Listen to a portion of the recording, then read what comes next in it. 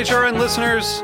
As we celebrate our 15th year, we are deepening our commitment to giving voice to the next generation of food systems storytellers, and we need your help.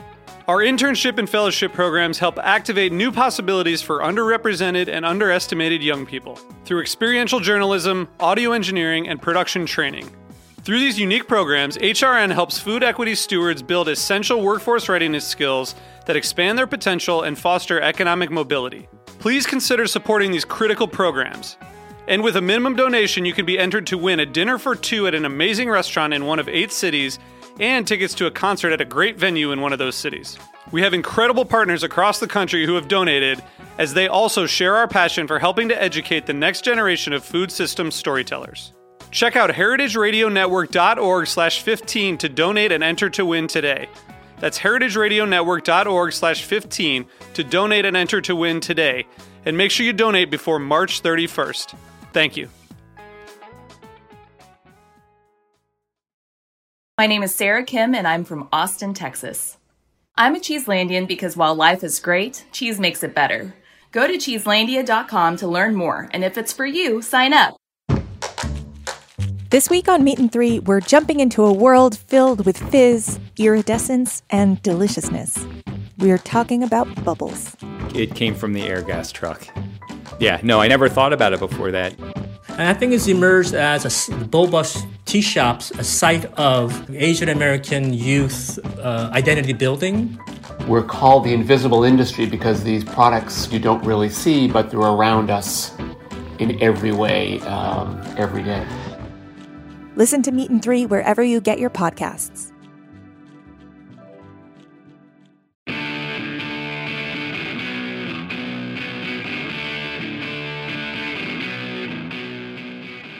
This is What Doesn't Kill You Food Industry Insights. I'm your host, Katie Kiefer.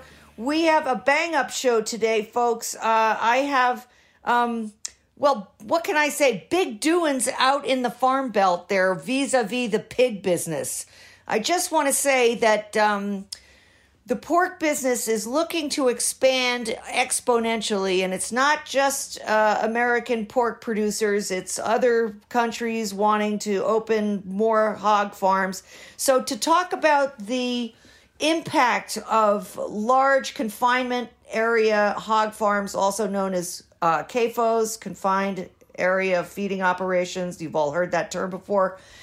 We have 2 guests today. My first guest is Art Cullen. He has been a guest before, for some of you who have tuned in for the last 11 years. Art is the Pulitzer Prize winning editor and co-owner of the Storm Lake Times, Buena Vista County's hometown newspaper in Iowa. In 2017, Art was awarded the Pulitzer Prize for editorial writing. And the other guest, who is a newcomer to the show, is Lisa Dewar. I hope I said that right, Lisa. That's good. Lisa, she's a lifelong farmer, grew up on a farm out in Wisconsin. She runs a commercial forage operation in Polk County. And since 2019, she has been an activist in pushing back against corporate entities looking to build up to 30 hog factories for Smithfield alone, which would mean tally up to about 1 million pigs a year, which is, I think we all can say safely, an environmental and economic disaster in the making for that area. So Art, let's start with you, because you published an editorial on March 26 in the Storm Lake Times called Reaching Our Limit. Tell us about that limit and why you felt compelled to issue such a strong statement. Well, because we continue to see, first of all, Iowa is the hog capital of the world. Yes. And we've been inundated with hogs basically since 1990. We've seen CAFOs, that's confined animal feeding operations, popping up everywhere in Iowa, and especially here in northern Iowa, which is kind of the buckle of the Corn Belt. And it's cheap corn, cheap beans, soybeans to feed these hogs. And so that just naturally attracts more and more hogs to Iowa. And now it's spreading to to areas that really can't handle this manure, like South Dakota, North Dakota, Nebraska, Kansas, and yes, Wisconsin. And what we have here is 25 to 30 million hogs. Nobody really knows how many hogs there are in Iowa because the DNR has lost track of it. but that's the equivalent of 125 million people in sewage. So Right. get your head around that. Right. We can't take any more of it. Our soil can't handle the manure.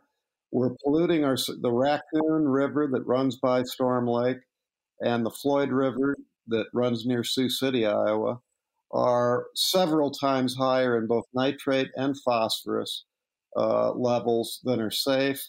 And we can't control the manure.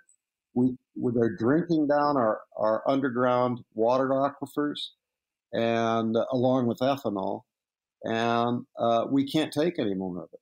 Right. So I want to back up for a couple of seconds and drill down on 2 points that you've just made. The first is that you don't know how many hog confinement operations exist in Iowa. And that is true for the entire country, because I don't know what sleight of hand legislation has led to this, but there is no onus, there is no imperative, no legal statute that says that someone who wants to open up a confinement operation has any obligation to report it to anyone in particular.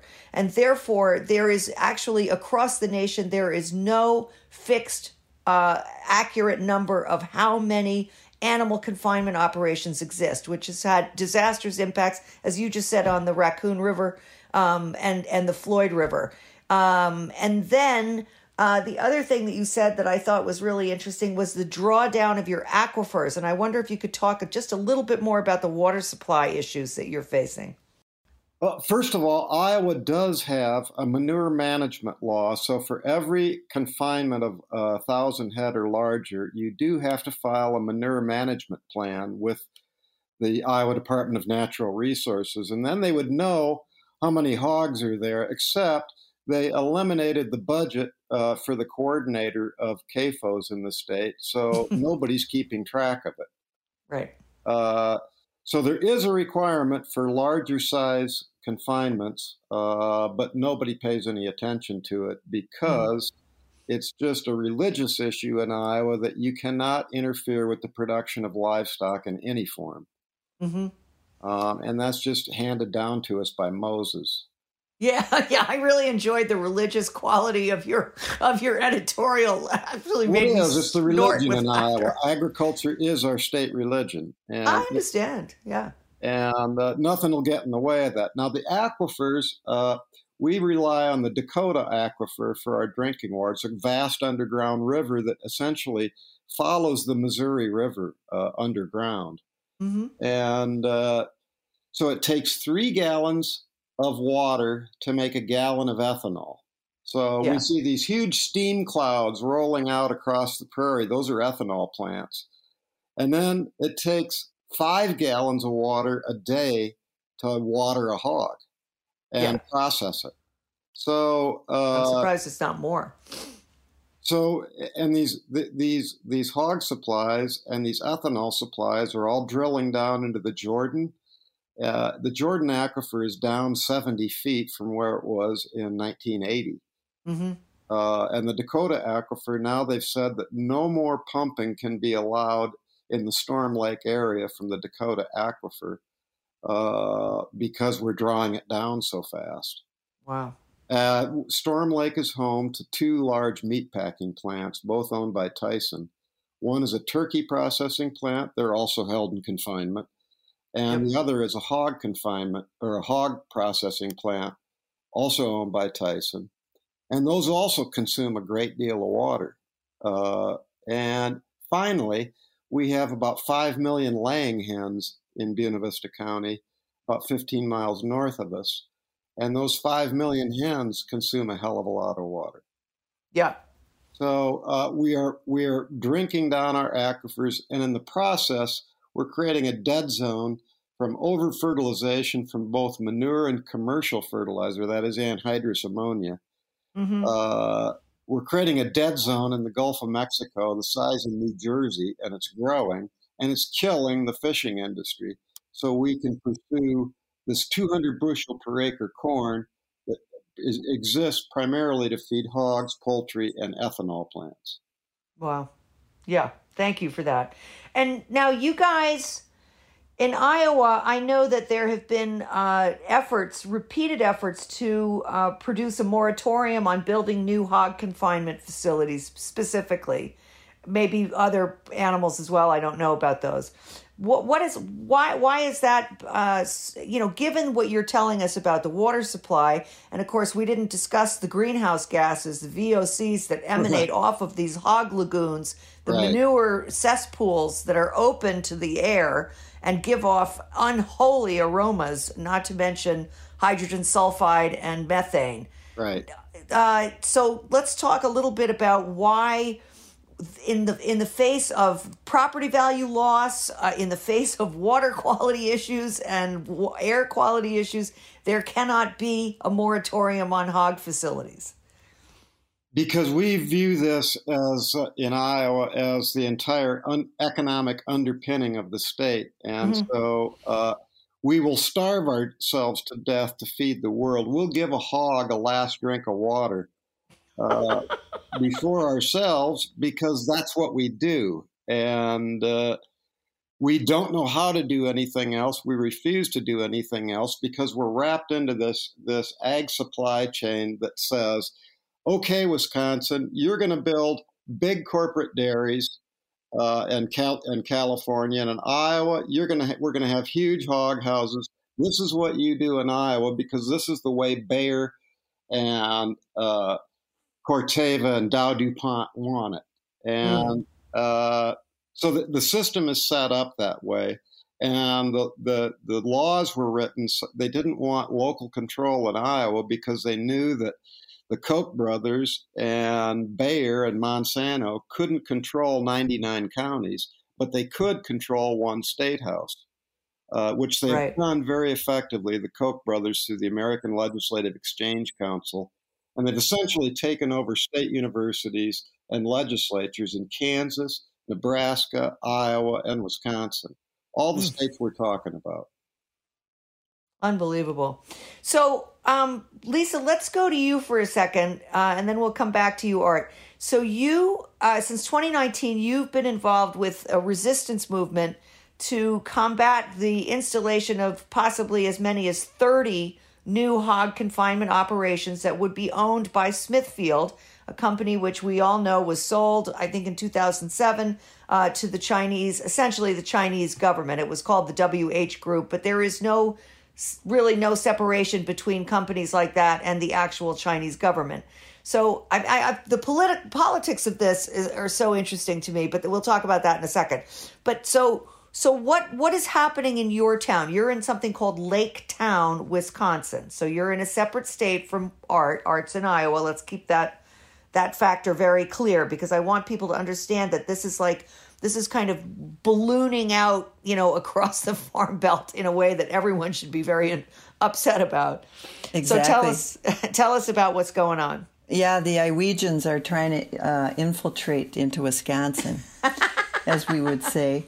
We live in a town called Lake Town, and I don't know if you could figure out why it would be called Lake Town, but we have hundreds of lakes and ponds and fens and wetlands because we're the far southern edge of where the glacier dropped a whole bunch of refuse about 14,000 years ago. So we have all kinds of glacial ridges and very small fields that are kind of wedged in between, and not very good dirt on an ecological viewpoint. We're really on the transition zone between the hardwood and the pine forests. So we really are nothing like Iowa. We love to go to Iowa and see the incredible soil that those grasslands put down in Iowa, but that's nothing like what we have. Our dairy industry pretty much has died out, like most of the middle-class agriculture across the country has died out, but we still have an amazing agriculture economy in our area. That we have a lot of small producers of pork and beef and lamb, and we have family-owned processors. We have 6, and we just added 2 more because of the pandemic, family-owned processors where the meat goes. So we have a somewhat intact system. We also have a lot of guys doing cash cropping, corn, and obviously soybeans to send to China. But we actually have a somewhat intact economic system based on agriculture here. And then the other thing that's wonderful is that we have this, we're an hour, maybe an hour and a half from the Minneapolis-St. Paul metro area. So we have people who can commute there for work, and then we have a really strong fiber optic system. So we have a whole bunch of people working from their homes. And then on top of that, we have a whole bunch of retirees, people who've come back here to retire on the lakes. So we have a pretty complex economic system that all of which obviously is threatened by these hog boys the big pig trying to get in. Yeah, sure. The only thing I would correct a little bit is we don't know that Smithfield is going to own these plants. We know that they're going to supply the gigantic Smithfield processing plant that's in Sioux Falls, South Dakota. And that's what's so interesting about their work is they're bringing capital in. They're attracting investor groups to put these facilities up. And sometimes Smithfield owns the hogs, sometimes they don't. It's not quite clear yet where that's going to be on. I mean, who's going to actually own it? Yeah. It could be your investor groups are going to be the ones who own the pigs, although they don't have, I think it's going to have to be the same system as they use in the poultry integration system, right? Where they send them the piglets or they send them the sows then breed and, and there'll be a farrowing operation and, it'll shake itself out into that. But eventually it sounds like what the goal for these investor groups, such as they are, is to house up to 1 million hogs in your part of Wisconsin, where obviously your water is going to be seriously affected by that. I mean, it's amazing to me that is not a more compelling a more compelling story to the people who are interested in having these confinement areas come in. And also, Art, you were talking earlier about how your economy is so intertwined with these hog facilities, but they don't hire that many people. I mean, the most of the jobs come in the packing plants. They don't come in the hog confinement facilities. So, and the people who man those packing plants are immigrants, mostly undocumented. So it's not like that's the part of it that's feeding your regional economy there. So who's getting money here? Who's getting the bucks? Well, so Tyson doesn't actually own their own hogs. They do own their own poultry, but not their hogs. They'll buy them from Iowa Select Farms, which is funded by Wall Street money, and they're a big regional producer in Iowa Falls, Iowa. And but it's the only thing it's the only game in Iowa. If and so if you're a young, a 40-year-old farmer, that's young by Iowa standards. Yeah. If you're a 40-year-old farmer and you're trying to hang on by your fingernails through the last 4 years of Trump's trade wars, the only way to hang on is to get that hog house and get another $20,000 to $30,000 in revenue, and that becomes your off-farm job. And so it's very difficult to break through that political culture where the guy that you're in church with is very defensive about that hog house, and he's saying, you're going to drive me off the farm if I can't put in that hog house. Yeah. Well, they've got us by the short hair, as it were. We have no choice but to participate in that system. Mm-hmm. Interesting. Yeah, and I would say that's the similar thing that is happening here is that we have guys who are going out of dairy. All the middle class dairies are going down, and then they have all these skills and work ethic, and they obviously have some land. And so these investor groups are coming in, and it was actually sponsored by our dairy co-op. Our dairy co-op has gone very much, in my opinion, to the dark side. They're actually buying milk from Arizona and bringing it here to make. Is that DFA? Is that Dairy Farmers of America? No, it's called Burnett Dairy Co-op. It's not the big effing co-op. Okay. They compete with BFA actually. So they came up with this idea 2 years ago and started courting the investor groups that they wanted to get into Big Pig. And they have succeeded in buying 38 acres, and they are now trying to permit a farrowing plant with 7,500 animal units, which is like 26,000 cows. And then they came to our town 2 years ago. They started asking people to sell land to them, and one of the places they're trying to buy is about 1.2 miles east of our house. And we know they're doing it because, our friends, they came to their house and knocked on their door and tried to buy their land. So right. And then we have a lot of Iowa refugees here who have fled Iowa literally and moved to our county.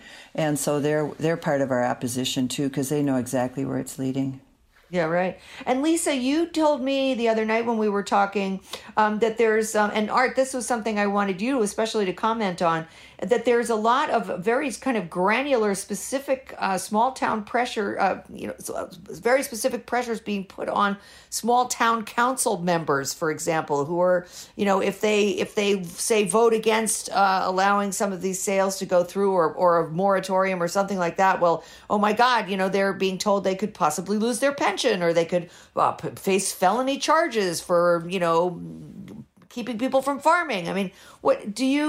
Talk about that, Lisa. Tell us about that experience or what's going on there. And then Art, I'd love it if you would comment on that and let us know whether that's the same tactics that have been used in your neck of the woods in Iowa. Sure, I can definitely comment on that. We have an election tomorrow at our town level. A town is 6 miles by 6 miles. That's the Jeffersonian vision of America. We have like 900 people in our town. 600 of them can vote. And we have 4 people running. It's Merle Larson, Bruce Paulson, Jared Olson, and Mark Johnson. And two of them, a lot of Scandinavians. Well, 2 of them are Danish. Okay. Scandinavians, whatever. That's very different than Swedish. And anyway, and 2 of them are first cousins on the other side of the issue. So I think that's a good example of what you're talking about, Art. I mean, we have first cousins running against each other on the pro and anti-CAFO. Sunday or Saturday night, the night before Easter, the pro-CAFO guys took a load of manure and ran their manure spreader down the edge of the field next to the people who are anti-CAFO. Oh my God. Just dump one load of manure. Didn't do the whole field, just did the one load.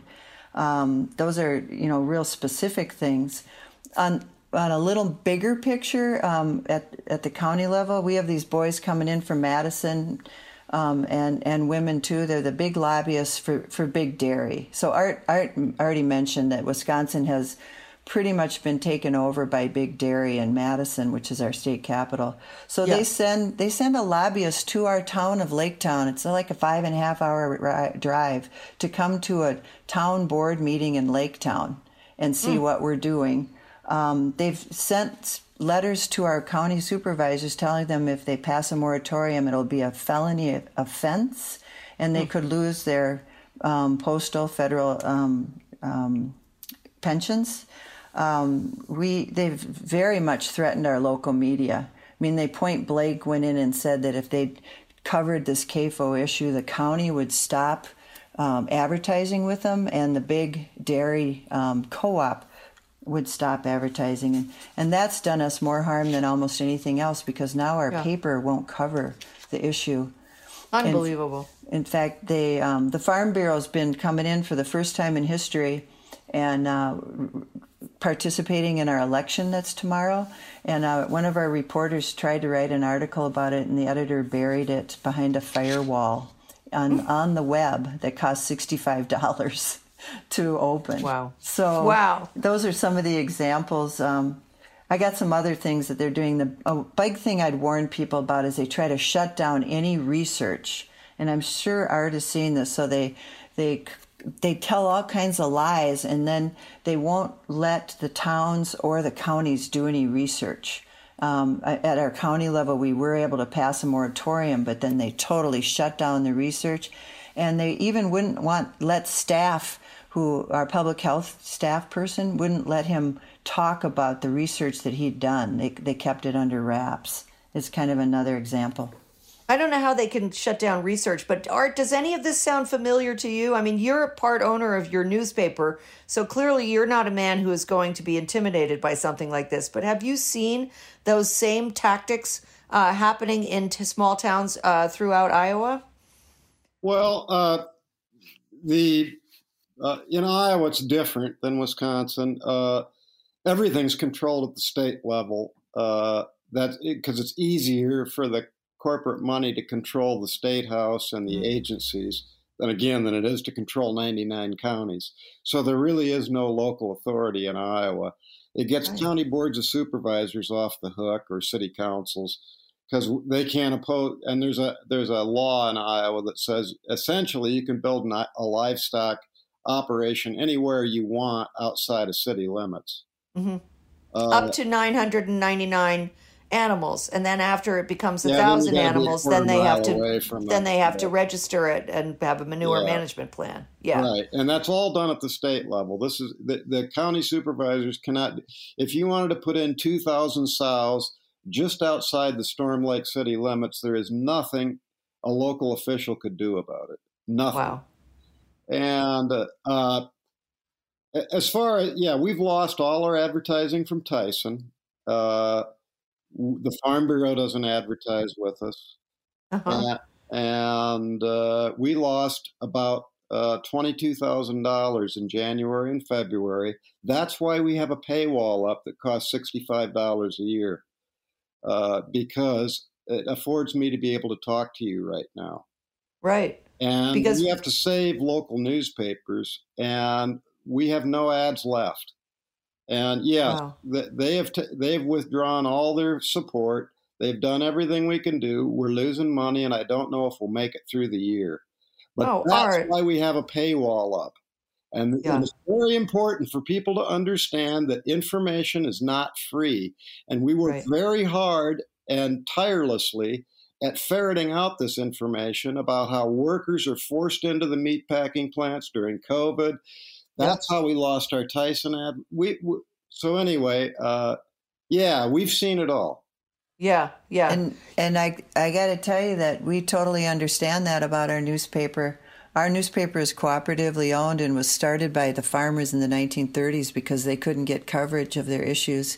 And when our editor tells us that he can't publish something because he lost $400,000 last year, we understand that. Yeah.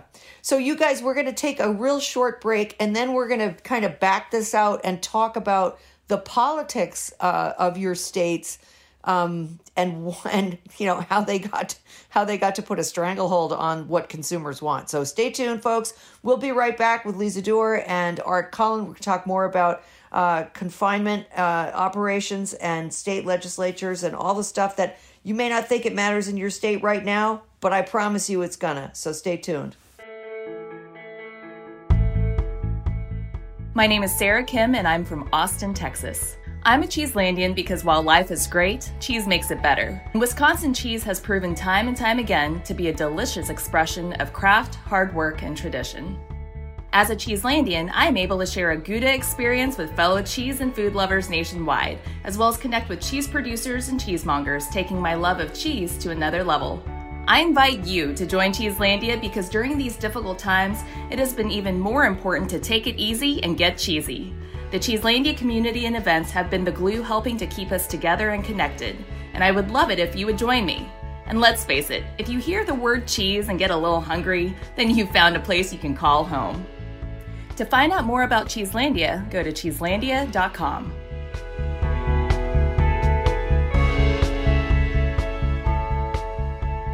Okay, so we were just talking about how your local newspapers are getting shut down essentially by the loss of advertising revenue because of these large corporations that don't like you. Other things, but not just them, but... No, it's not. I mean, all print media is struggling, right? I mean, that's been going on for a while. But it is notable that when you, Art, or somebody in your town, Lisa, publishes something that these corporate overlords don't like, they can obviously do serious damage to the infrastructure of that town. And nothing is more important in any small community than local news. I live in a small town. I mean, we have 3 papers here, thank God. And they're not the greatest I've ever read, but they do cover the issues. So now you guys, you both live in politically conservative states. So when you have these fights over what amounts to a citizen's right to clean air and clean water, do you think that will eventually change the political character of your state?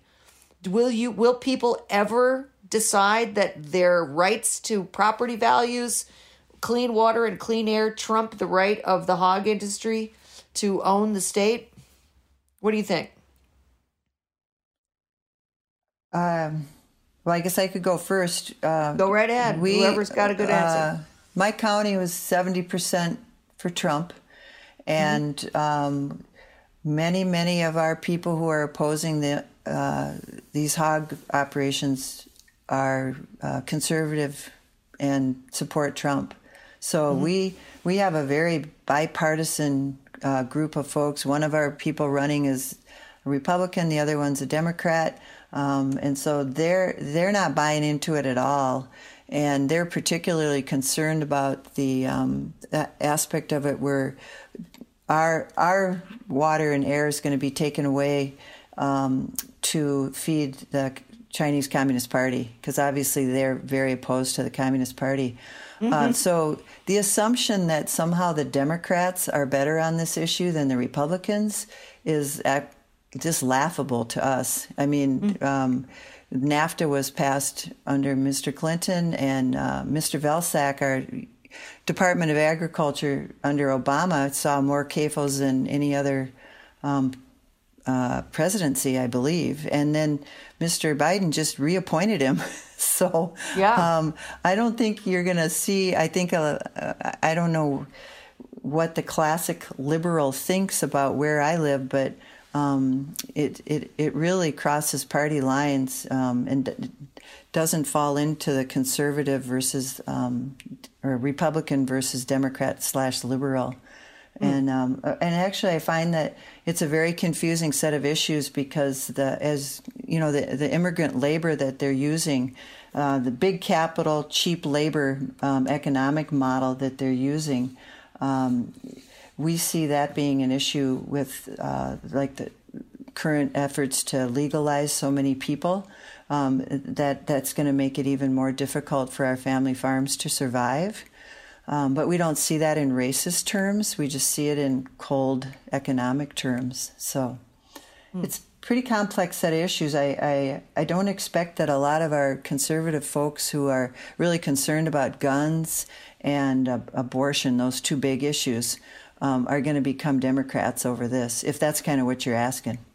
I guess it is. I mean, I do tend to, because I'm on the East Coast and people who are into small scale farming, re-regionalizing food systems tend to be Democrats where I come from.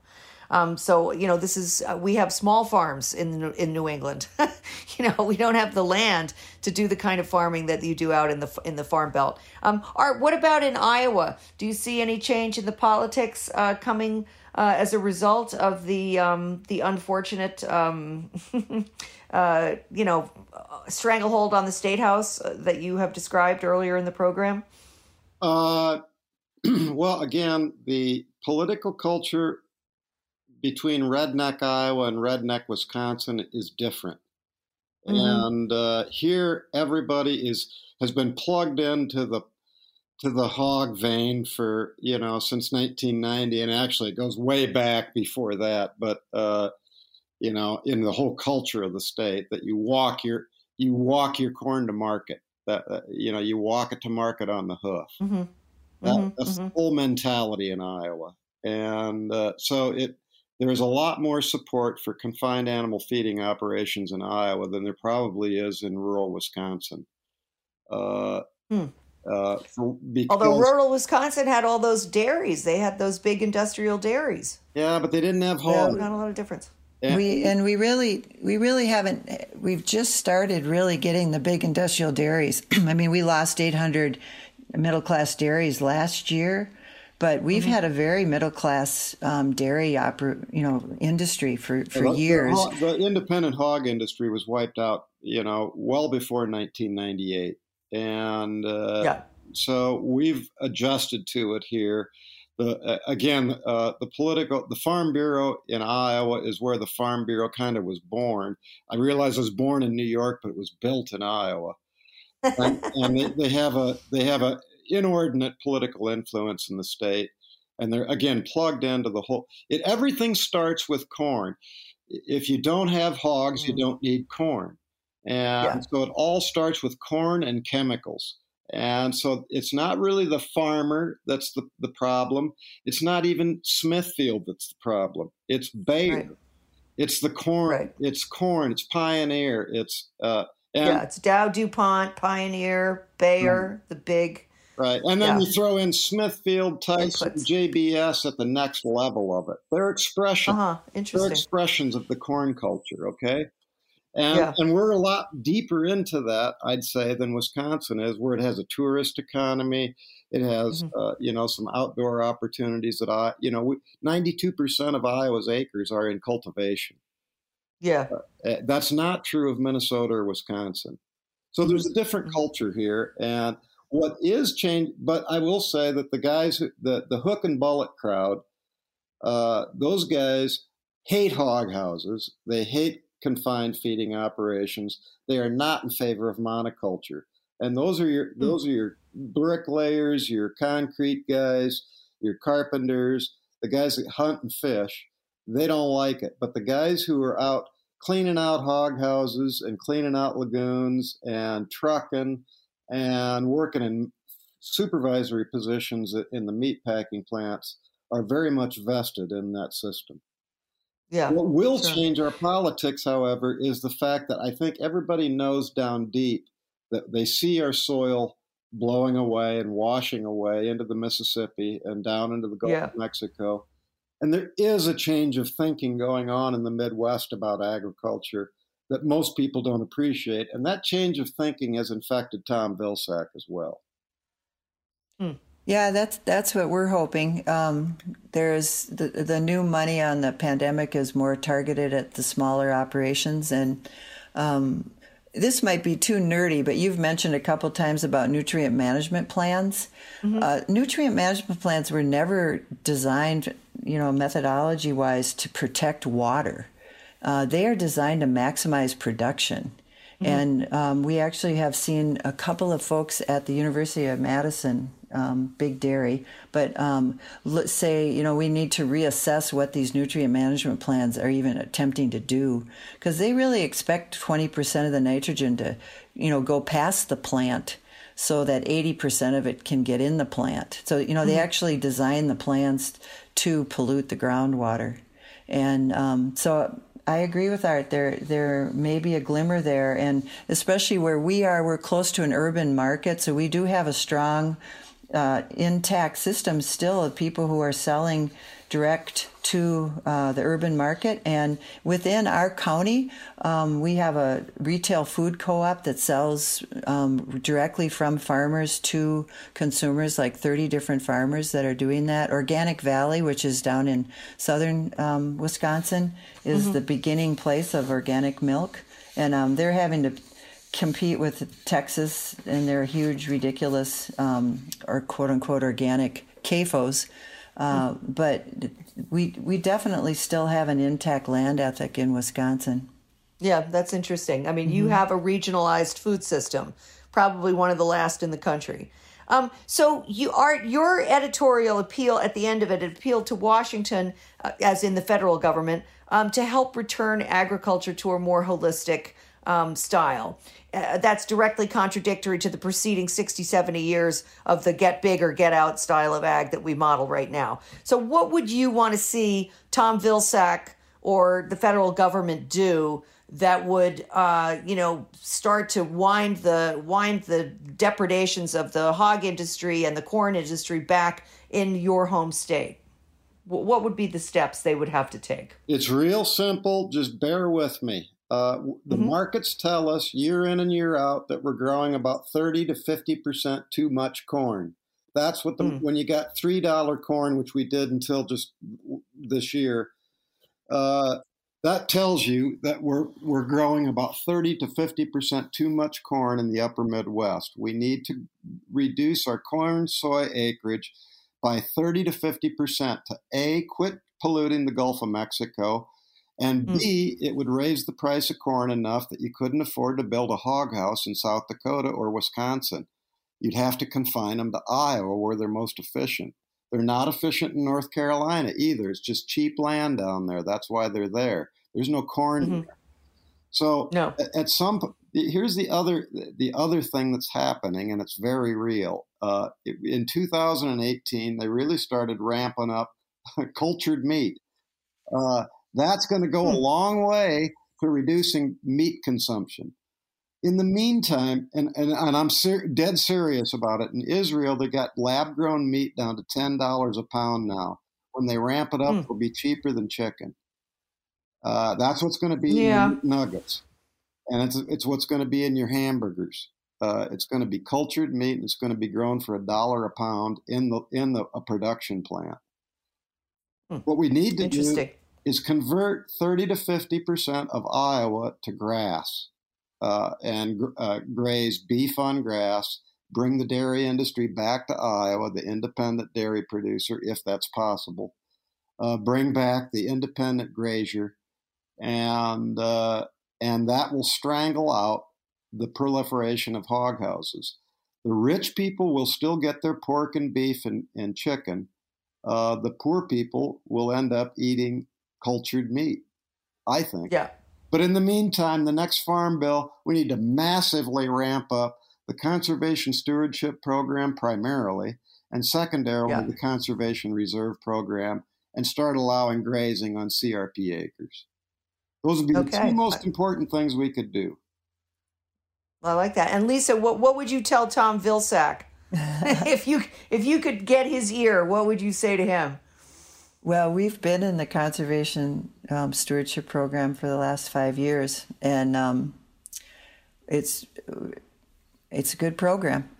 I guess I need him to articulate a vision of what agriculture should be. I mean, the guy at the top should be explaining to people in the Senate and in the House where we should be going and what we should be doing. And, he spent the last 4 years talking export. And when we hear export, we hear hogs in our backyard, because the only thing America sends, let's be honest, the only thing America sends to China is pigs and soybeans to feed pigs. So we'd really like to see him change the vision so that both the Democrats and the Republicans can stop talking about an export economy that's going to destroy what's left of our middle-class farming community. And that's the biggest thing. I'm not a federal policy expert, but I can also tell you that the Clean Water Act that allegedly regulates these hogs farms is a joke. The nutrient management plans are totally useless. And then there was a miracle under Trump. On the air side, the hydrogen sulfide and methane emissions are not regulated as industrial emissions under the Clean Air Act. But for some reason, under Trump, the EPA did publish a draft air emissions methodology model. And it came out in August, and then we'd really like to see them move ahead with regulating air emissions from these plants as an industrial emission. Don't know if that's going to happen. But that would be a hand in hand. They'll never regulate agriculture. They will never, ever regulate agriculture. It ain't gonna I agree with you, Art, because the pockets are so deep. We have to make corn too expensive to feed to cheap hogs and cheap chickens. Yeah. But if we could make scrubbers too expensive to put on this point source of air pollution coming out of these things, our guy told us he was planning on 100 fans to be blowing the hydrogen sulfide out of his building. 100 fans. And but Art, give me a break. She asked me what I'd tell Vilsack. Yeah, true. Okay? True. Yeah, so who are you to tell me I can't tell Vilsack to finish off the Clean Air Act? Yeah, right? Well, listen, you guys, we got to take it. We have to close there, but this was tons of fun. And I wish you both the best in your pursuit of a lesser hog future.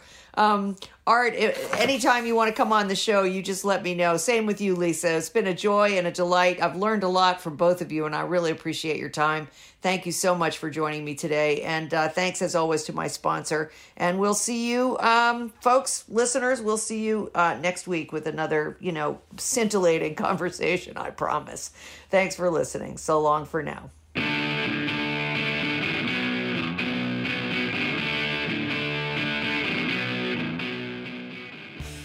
What Doesn't Kill You is powered by Simplecast. Thanks for listening to Heritage Radio Network, food radio supported by you. For our freshest content, subscribe to our newsletter. Enter your email at the bottom of our website, heritageradionetwork.org. Connect with us on Instagram and Twitter at heritage_radio. You can also find us at facebook.com/Heritage Radio Network. Heritage Radio Network is a nonprofit organization driving conversations to make the world a better, fairer, more delicious place. And we couldn't do it without support from listeners like you. Want to be a part of the food world's most innovative community? Subscribe to the shows you like, tell your friends, and please join the HRN family by becoming a member. Just click on the beating heart at the top right of our homepage. Thanks for listening.